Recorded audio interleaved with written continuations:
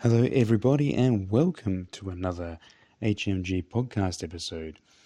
Today, you are actually just going to get Daniel, as my other co hosts all are on secret missions behind enemy lines. So, you'll just have me today, a little bit of a solo chat. We'll keep things nice and smooth and running along where we can. So, I thought it'd be interesting, considering that you just have me, and that I've probably been playing Bolt Action and maybe quite a few other war games longer than most of the other co-hosts, that I thought I would start with 10 things that I wish I'd knew about Bolt Action before getting started, or a much shorter title, Hindsight. So just before we get straight into those topics and then talking about the 10 things that I'm, more aware of for me now, we do have the Skulls tournaments coming up in November on the 20th and the 26th of November. I would strongly encourage you, if you are in Perth and you're willing to throw some dice and have a good time, Justin and the crew at Outpost put on a very good event. We're running it 2 days this year, a week apart. But they always have a really, really good event. I'm hoping to get to at least one of those, if not both. But yeah, the players packs are out for those. Missions are a little bit different. Please read ahead. But look, good times all round. Not many people, if any, ever walk away without a smile on their face, even when they don't win things. So well worth the effort. We also have Iron Signet coming up. That is on the 16th of October, a little bit closer. And that is predominantly a painting competition with a difference. We released a podcast episode on that not too long ago through Western Tabletop, where we covered what that is and the different hosts and the categories and what that structure is going to look like. Even if you don't necessarily want to put anything on exhibition into the event, I would really recommend coming down and just checking it out. The quality of what you will see is typically more than what you'd see across the table, because everyone's going to be trying to paint their best. It's also a really good environment just to learn more from some very talented painters. I plan to learn on quite a bit from the workshops that we're doing and some of the other conversations I plan to have with some of the painters that are there with their work on display. It's a good time. It's running from 8 till 4. Go check out the previous episode for all the relevant details and hit up the contacts for the Iron Signet. Okay, so with those things then out of the way, the hindsight part. Now, this was a very interesting thing. I could have written many different things that were part of my top 10. The top 10 things that were more important to me, or of course not necessarily the same as important for somebody else. So just bear that in mind as we go through. Some of these points you may think are not super serious. Others I hope you will agree with. And the aim is for people who have questions about getting into Bolt Action. These are some of the things that we may want to help guide them on a little bit. Everyone's got to do the hobby their own way. That's perfectly acceptable. But certainly coming from my background in Warhammer 40,000, Warhammer Fantasy, a lot of those other, more competitively driven systems, there was a few misconceptions I had. So number one, and probably the best one to start with, the list creation versus the history of what was actually in play, or actually being used, I should say. It was not a game. These were quite different to what I was expecting. So typically, knowing that the people who had been involved in creating Bolt Action, bringing it forward to what it was, I was expecting similar things to the Warhammer style games, where you would have a typical amount of units that were non-usable, and then some units that were very, very good. And once you min and max those, it actually became significantly better. The misunderstanding that I had was that would align with history, which when you think about it on the face of it is ridiculous, because that's not how it worked.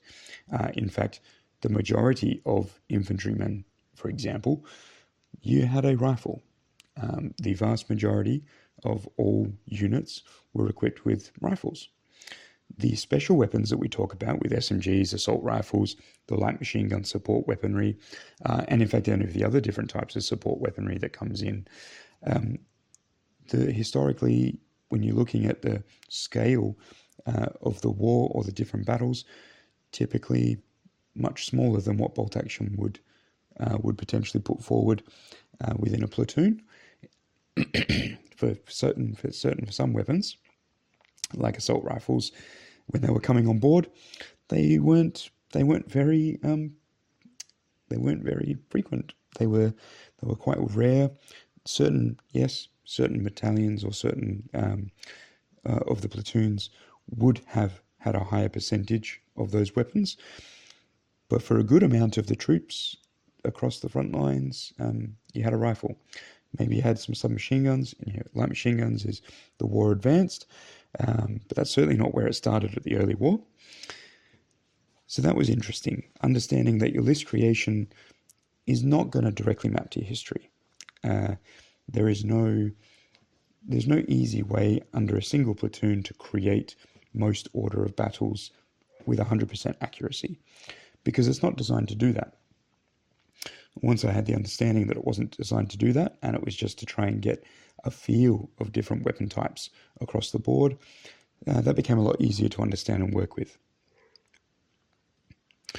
Number 2, lethality in bolt action is significantly lower than what I had thought. I originally had thought that the lethality would be my unit attacks to shoot and deal damage to your unit, and your unit would essentially evaporate because they don't have armor, really, and they certainly didn't have anything like a force field like in some of the sci-fi games. So if you were hit and wounded and you were able to hit accurately, well, then that should be your unit destroyed. And that's not quite how it works.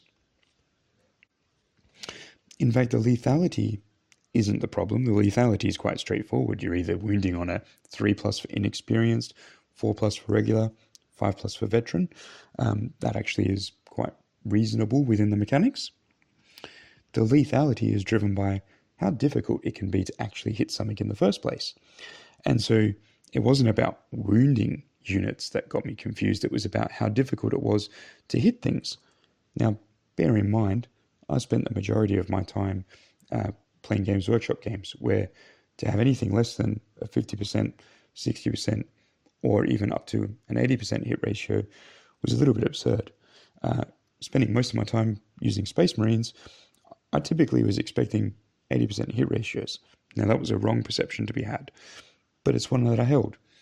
And so when I went to bolt action, and I was like, okay, I got negatives to hit, I kind of get that.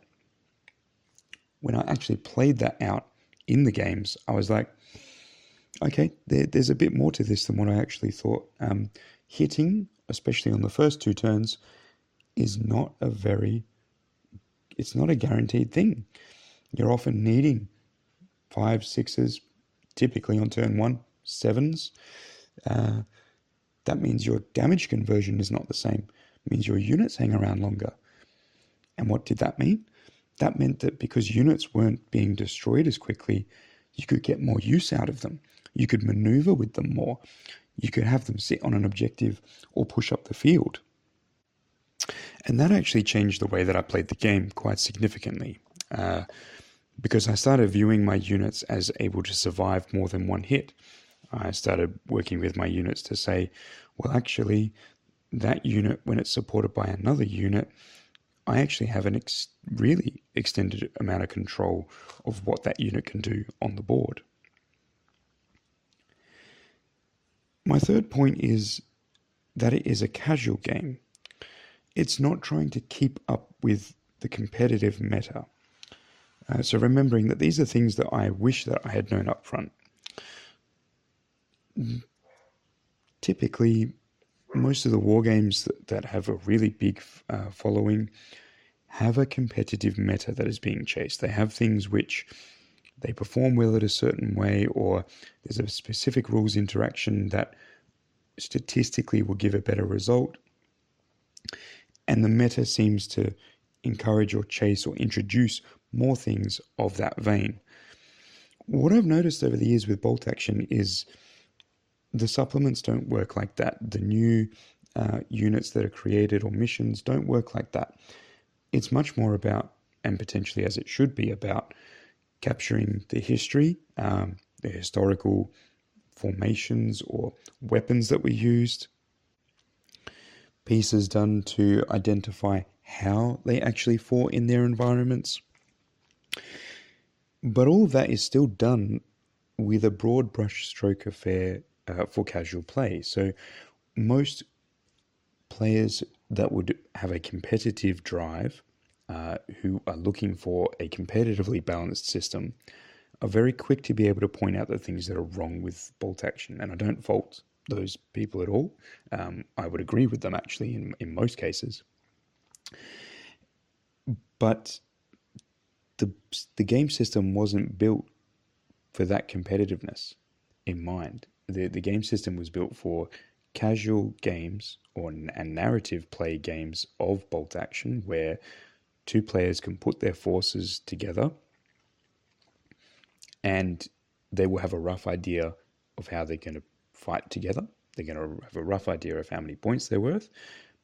But then the point is to actually get in and play games, to roll dice, to have fun. And I think Bolt Action really hits the nail on the head in that aspect. And for that purpose, it doesn't mean that it is the perfect solution for everybody, however. But yeah, it doesn't have an evolving competitive meta at a rate of knots like some of the other games. Something else that I wish that I'd known about Bolt Action, that I personally have come to engage with a bit more, is the aesthetics matter. And what I mean by that is not just how you paint your army, although that absolutely matters. And it's not just the detail of how you paint your army, although, again, those things can absolutely matter. But I'm actually talking about the aesthetics of your terrain, how you can play with the bare essentials of foam heals and tissue boxes. In fact, that is where I started. But the game is so much more enjoyable once you get the aesthetics set up the right way, so that you put a North African theatre board together and you put two North African theatre armies that are themed for that on the board together. That picture that you get and the aesthetic overdrive of what you get when you look at that whole piece, your opponent has painted their army fantastically, you've painted your army fantastically, or maybe they're not fantastically painted in your opinion, but I'm sure compared to my grey stuff, they're brilliant. But it's all there in the same, it's all part of the same picture to me right at that point. And so the aesthetics actually matter so much more. If you use a battle mat, if you use a custom mat, if you're using just a basic board, it's okay. All of those different things matter if all your pieces tie together. Now, that's not going to happen all the time. It's not going to happen at every tournament. It's not going to happen on, you're going to have, for example, my winter Bulgarians will have to go fight in the desert. It looks odd. It just looks a bit odd. I'll still play the game. But I've noticed over the years, I don't get as much enjoyment out of those games from the aesthetic drive, because clearly I've got snow on my bases and they're in a desert. And so that clashes with me a little bit. But when you get to play a game where it all is actually lined up, that really makes a difference. And, I think you could say the same of most game systems, that when they are themed and work together, that it does typically look better.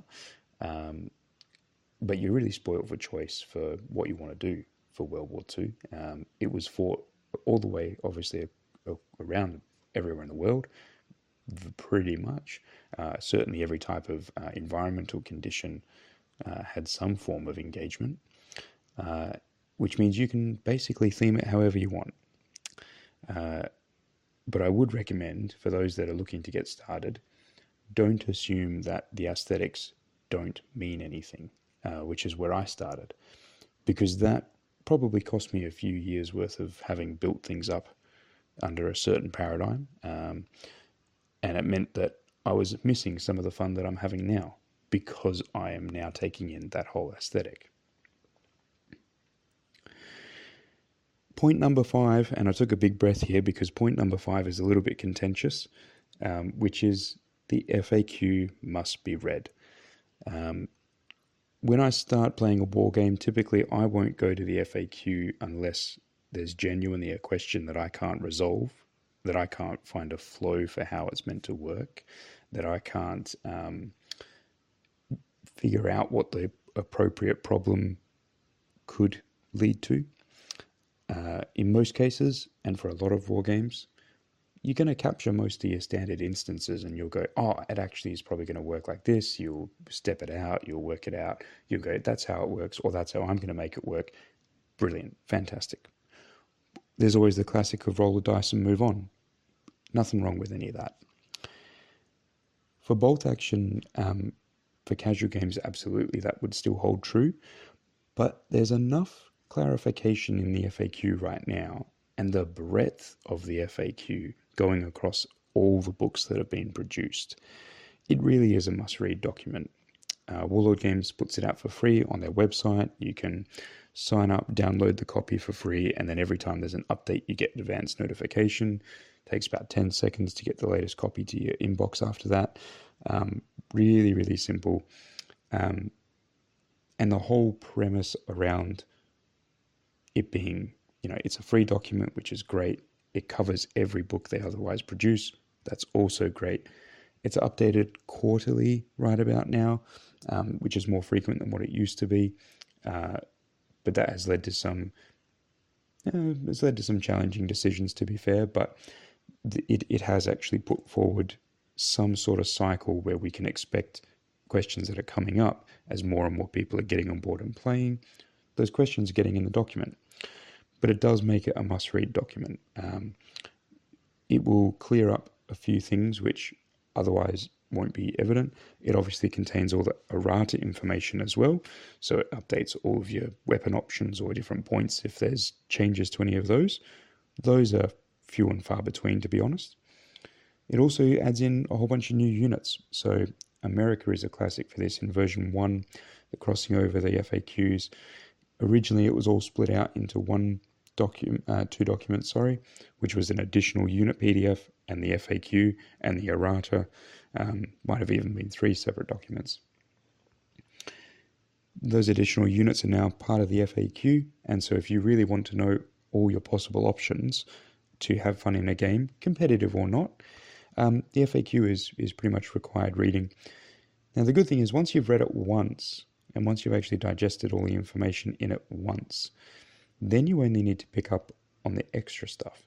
You don't have to reread the whole thing every time.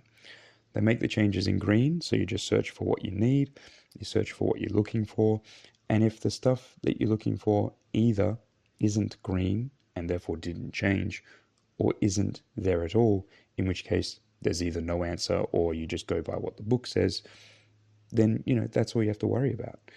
So it can be a bit of a hefty uplift when you get started. And I would normally say, get the rule book, get your army book, get a few games under your belt. Don't look at the FAQ until you understand the flow of the game. Once you understand the flow of how the game's meant to work and the different interactions, then you can look at the FAQ, which will clarify some of those pieces and some very rare instances as well. So I might just take a quick break here and I'll be back in a sec. Okay, welcome back everybody. So we're now moving into the second portion of my top 10 tips. So we're starting off now with tip 6. So one of the assumptions I had made is that historicals, being a smaller audience overall in our wargaming scene, that there would be a lot more alignment on how things are played, the approaches to games, how you would set up something for a game, how you would deal with an interaction. That is very much not the case.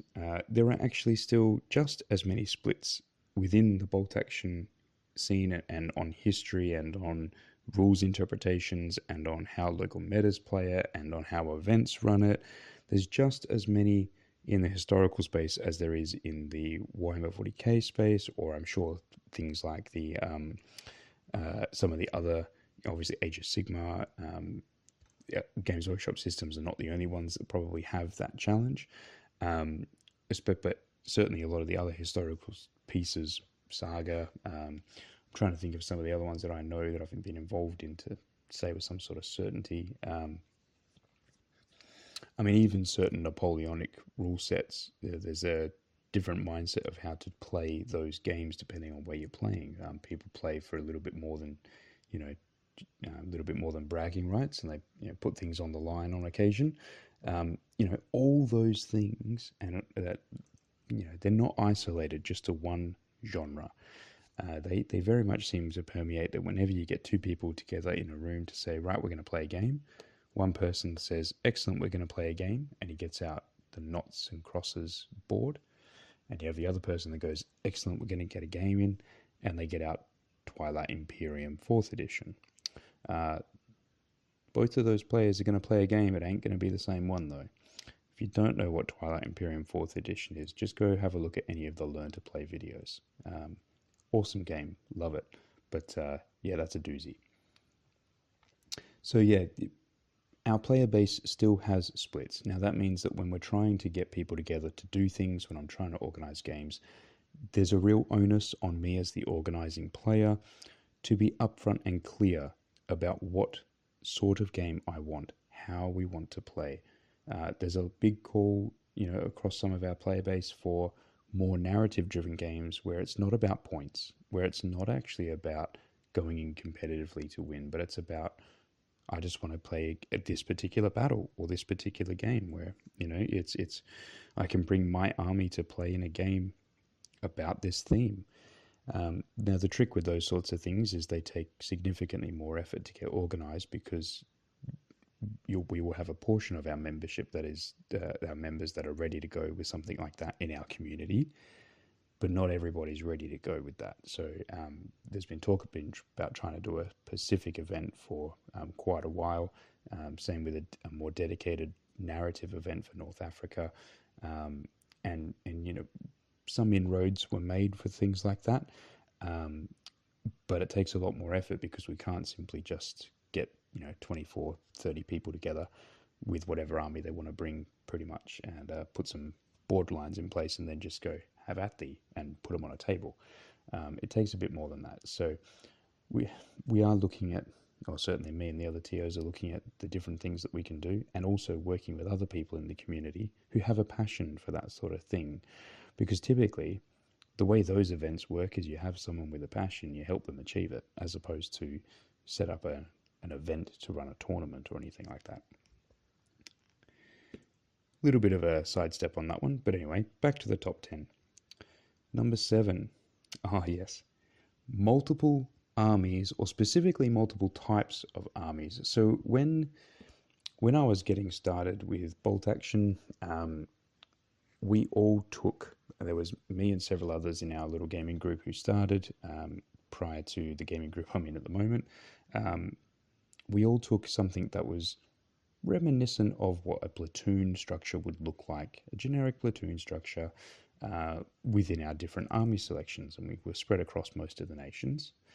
For a long time, and I mean like a really long time, I thought generic platoons were the only reasonable way to play in a pickup game, in any sort of a matchup in a pickup game, and that anybody that wasn't playing with a generic platoon was, how should I put it, was a cheesy git who was trying to get a leg up on someone who was bringing a generic platoon.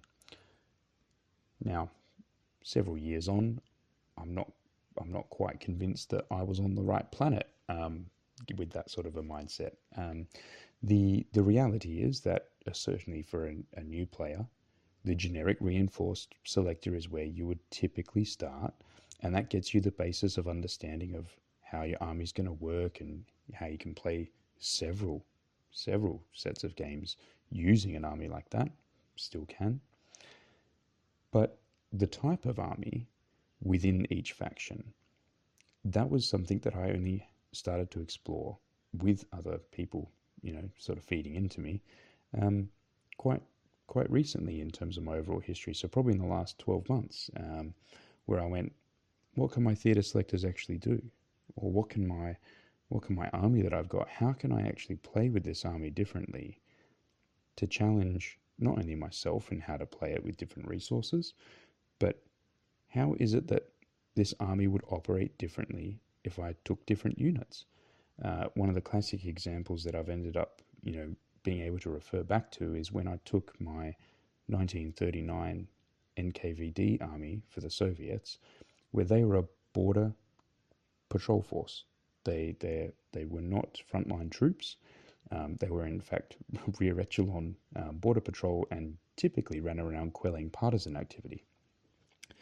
And so what does that mean for that type of army? Well, I have a lot of fanatically dedicated infantry, so that's a bonus.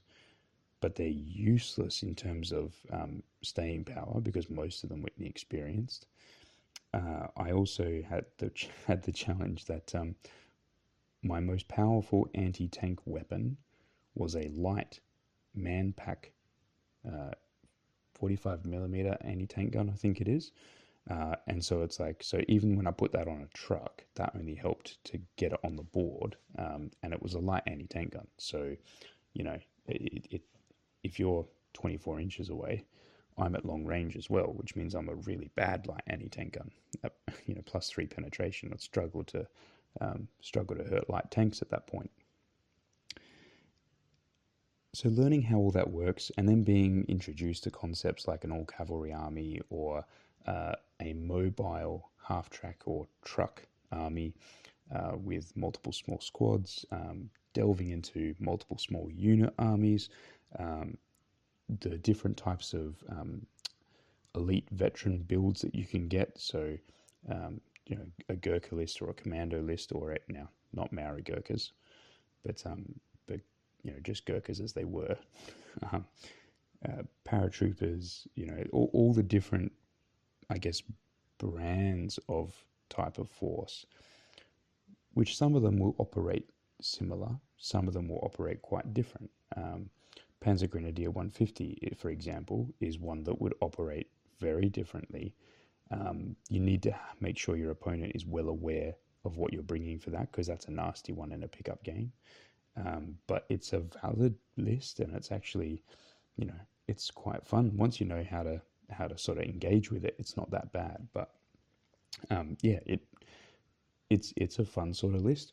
But it might fit a generic reinforced platoon, but it certainly doesn't play like them, and certainly not like how I got started. So my initial assumptions there was that the bolt action armies were all going to end up a little bit same, which is why it was a casual game. That's not the case. Your bolt action army is actually a lot more flexible than what it would first seem. Number 8. Narrative missions and their engagement with players. So a narrative mission to me, when I was starting out, you simply had a standard mission with points, with objectives to hold, with victory points, and you simply put some sort of words around it to explain why you're there, what you're doing, and what you're trying to do. It took me a long time to realize that when other people talk about narrative mission, that isn't what comes to their mind when they say narrative mission. And in fact, sometimes with narrative missions, as we've been coming to learn, people are going, I don't even want to talk points. I want to take a force that realistically could have been in the battle that we're recreating. I don't want to be limited by how many units I bring. I don't want to be penalized by how many units I bring or don't bring. But what I want to do is put together a force that would be in that battle, and for my opponents, whoever they be, and my teammates, whoever they be, to do the same thing. And then we just get and we hash it out and we just play a game. Objectives driven by what the objectives for the battle were. So you're literally refighting what the battle is.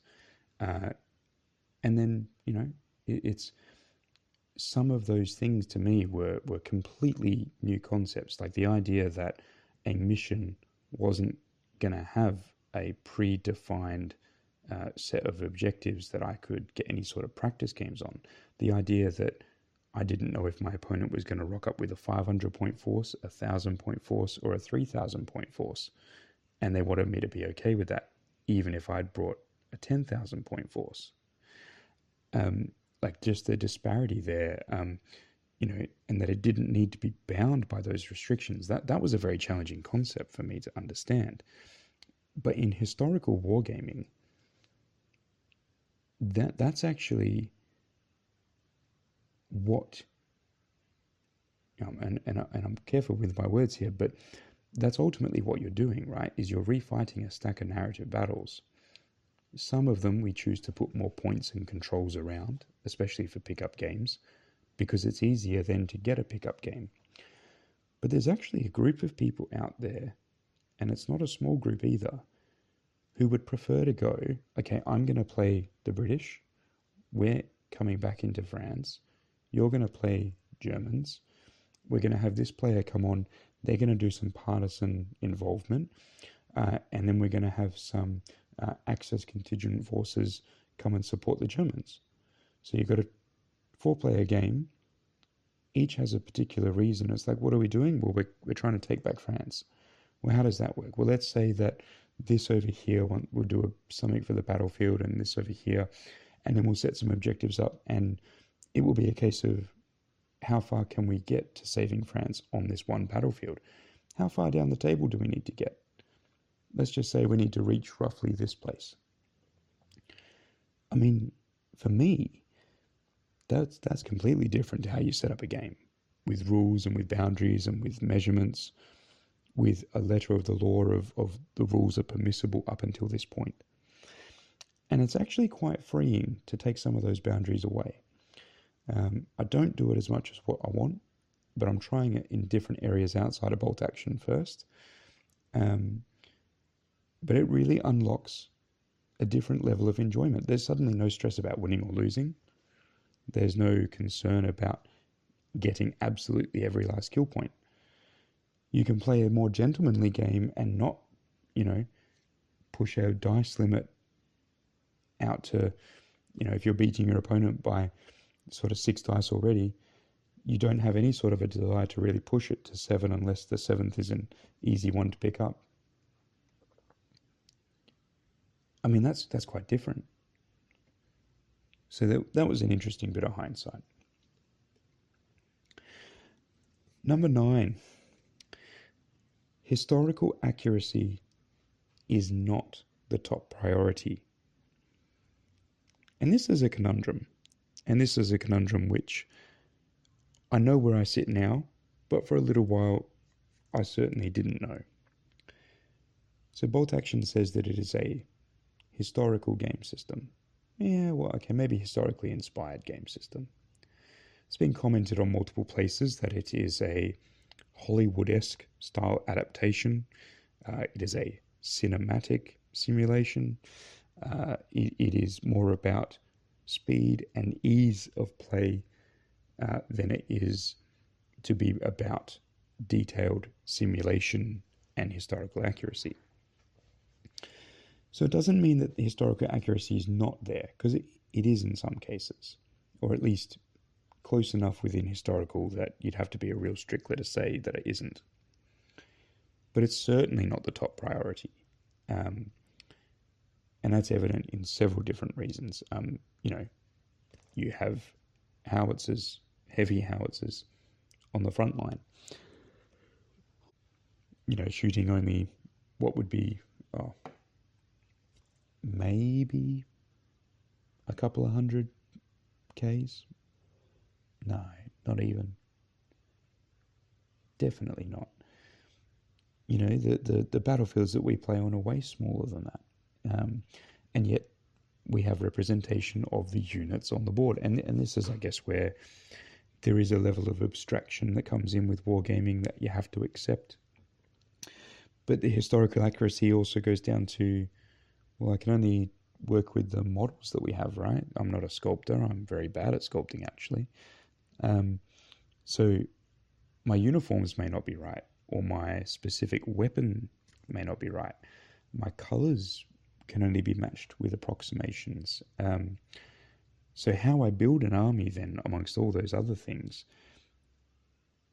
the historical piece and the accuracy in particular to the historical pieces needs to take a bit of a backseat. It's not that you can't put it in, because you absolutely can, but not every figurine is a scale model, and not every rule is historically accurate. Some of them aren't even historically inspired. They are Hollywood inspired, or myth inspired, actually. That's another one that pervades the rules. But that does link me into point 10. And point 10 is the ease of play and the simplified rules, because of the abstraction path that they take, makes this game easy to learn. When I started with Bolt Action, I was quite concerned about having to learn another game system. I had this mental block that this was another game system that I was going to have to learn all the interactions. It's written by the guys that did Fantasy and 40K. I'm going to have to learn a whole bunch of new special rules, a whole bunch of new special rule interactions amongst themselves, and then how they work in the main rules. That was very unattractive as a thought process. I didn't have a lot of time. I was happy doing what I was doing in my other systems. I didn't want to do it. And even the intro games that I got from my mates at the time, they didn't really convince me. It wasn't until much later that I actually got to grips with the rules and started to work through and play through and actually try to understand what they were saying, that it became very, very evident to me that a lot of things were done to make this game system simpler. That comes at a cost, absolutely comes at a cost, but it meant that doing a demo for someone or getting someone involved was actually really simple. So such and such a person, little Bobby, you enjoy reading those Commando comics, or you enjoy, catching up with some of the things that are happening on Company Heroes video game. Well, let me show you Bolt Action, because it's probably going to be right up your alley. It's going to have those cinematic moments, those climaxes, those what if. But it's actually simple enough for you to be able to say, well, actually, I know how to resolve what if. I don't have to leave it as a question and look at a combat chart or read up 25 different rules to understand. I don't need a flowchart for most, if not all, of the things in Bolt Action if you just do what it says in the rules. But the simplicity of being able to teach someone, it's like when you do an advance, it doesn't matter what terrain you go over. There's no reduction. It's always 6 inches for your infantry. Certain vehicles might be a bit slower. Certain vehicles will be a bit faster. But vehicles, you normally only have, probably max, I would have thought, 5 in an army across all your different types on most generic lists. So you got 5 individual models that probably move similar to each other but not the same as infantry. That's not a lot to remember. Armor values. Well, armor values are kept quite simple. You have a armor value that is 360 degree applicable, unless you have a special rule that says your front armor is slightly more, or your side armors are slightly more. All the other modifiers happen when you're being shot at. So as long as you keep your front to your opponent, you're mitigating those. You just have to remember one number. The simplicity they've gone for in terms of unit veterancy, in terms of the unit's ability to be hurt and their morale. It's all designed to be simple. It's all designed to be simple specifically so that it can be fast. So that if you have two players that know what they're doing, and this is the part that I appreciate more now, if you have two players that actually know what they're doing, know what their plan is, know how the game works, casual or competitive, they could push to get a 2,000 point game done in an hour and a half. Now, that's a tall order, but it could be done, especially if those two players play each other a lot. And so they're used to how the other person might aggressively attack or defend. You start spotting decisions about, oh, you would do this here, right? Yes, I would. Okay, well, let me just roll my attacks. Okay, I've got no hits. Let's get the dice out of the bag because they were going to go down. You've taken an interaction that would have potentially taken 10 minutes into 10 seconds. Now, some of that is player ability. Some of that is the repeatability of those players. But the core of it is actually because the rules are simple. Because you don't have to step through a whole raft of different options to get to the end results. It's like a combat. Combat charges in bolt action are designed to speed the game up, not slow it down. That means they can be taken advantage of, yes, but the purpose is not to speed the game down. It's to keep the game rolling at a fast rate. You have a definite decision. And I think that's what, in fairness to bolt action, and one of the things that I appreciate the most about it is I can pick up a game with somebody else under any of these other pretenses. But it's simple enough that it doesn't matter what army they're bringing or what mission that we're playing. I can focus on having fun playing the game and not worrying about the different rules. Yes, there are the odd outliers, but for the most part, I can get more games in. It's pretty hard to be upset about that. Those are my top 10 things that I wish I'd known about bolt action and some hindsight reflections. The only other thing that I probably would say is I should have started sooner. Bolt action is a great system. I'm obviously a big fan. I unashamedly admit that I'm biased. It has its flaws, but it's got some really good selling points. Several selling points which have actually been picked up by other game companies, removing a lot of the rules bloat. They're positive changes for our community. They're good things. Now, I love a complicated, chunky war game, but it takes a lot more effort. So in terms of whether you have somebody that might be considering getting into bolt action, someone who might be expressing an interest, not sure, don't know if they want to dip their toe in, maybe they have had some of these questions, some of these thoughts. I would encourage you to run a demo. I really would encourage you to run a demo. Bolt action really shines when it's demonstrated to somebody and they see how simple it is. Let us know what your thoughts are, what your top 10 things about bolt action that you wish you knew when you got started. I think there are some obvious ones that I deliberately didn't mention, which people may in the comments or online.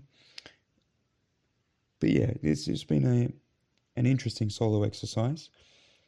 If you like these filler episodes whilst the crew's away, I can probably hook up a few more. We'll do, and it won't always be 10 thought things, might be something else. But let us know what you like and what you don't like. Throw your ideas across to the email. We try and keep on top of that as best as we can whilst we're all volunteers and distracted with life. My best wishes to the rest of the crew who aren't here tonight.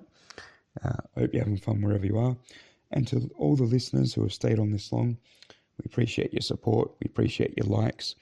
Pass us around. Let people know about us. Happy to talk about other content. Other than that, this has been a hindsight episode with Dan. All right, everyone. Have a good one. Bye.